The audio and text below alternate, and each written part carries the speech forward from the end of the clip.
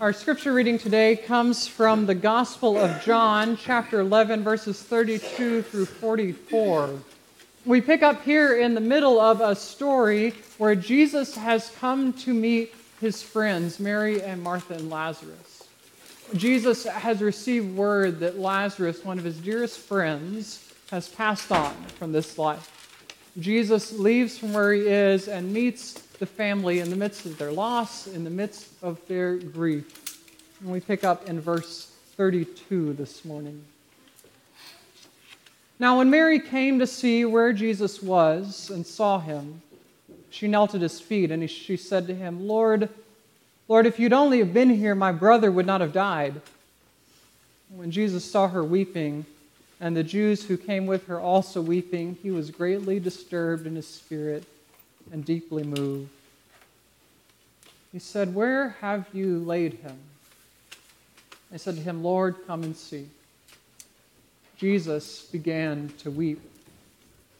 So the Jews said, See how he loved him.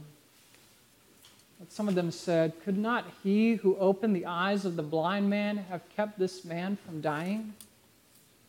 And Jesus, again greatly disturbed, came to the tomb. It was a cave, and a stone was lying against it. Jesus said, Take away the stone.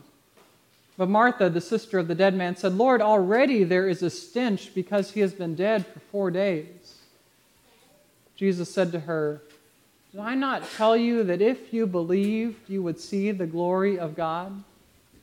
So they took away the stone. And Jesus looked upward and he said, Father, I thank you for having heard me.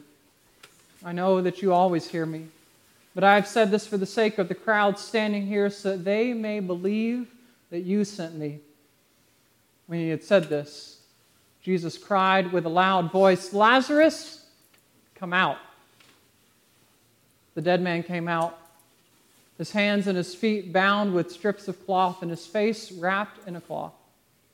Jesus said to him, Unbind him and let him go. Brothers and sisters, this is the word of God for us, the people of God. Thanks be to God.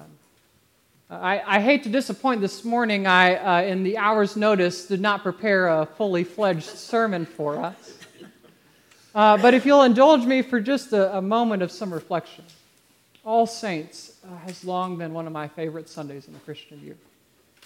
As we light the candles this morning, it is always a striking sight to see those who have come before us.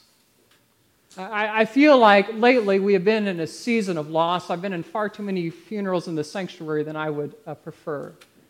And often as we look around, I think some of us can see the faces of the folks who used to sit in these pews next to us, behind us and before us, who used to usher with us, who used to sit in our classes with us, whose physical presence is missing from us today. And I think of Jesus in this story when he receives word that one of his dearest friends, Lazarus, has died. He makes his way to be with the family. And there's this tiniest line of scripture. It's a great memory verse when you're a third grader. Jesus wept. Jesus began to cry. Jesus began to grieve, to feel the loss and the sorrow that so many of us can identify with quite easily. And even though perhaps Jesus knew that Lazarus' time on this earth was not yet finished, and certainly that in the great hereafter we would all be gathered together around God's table, Jesus still felt our loss. Now, I'm not sure this morning that I'm prepared for anyone to walk out of a grave, but what I love about All Saints, and particularly what I love about coming together at this table on All Saints, is that it is at this table that we sit side by side once more with the great cloud of witnesses who have finished their race in faith and have come before us. Friends, if you look around, there are many more sitting in this sanctuary than we can see. All those who have come before us these last hundreds of years, who have built this place, who have raised us in the faith, who have told us the stories of Jesus and the God who loves us before we can know it, sit with us today, commune with us at this table. And one day we too will no longer be sitting here in this pew, and there will be others left to cherish our memory, to celebrate our life and the impact that we have had on them. And yet in that day we too will sit with them around this table.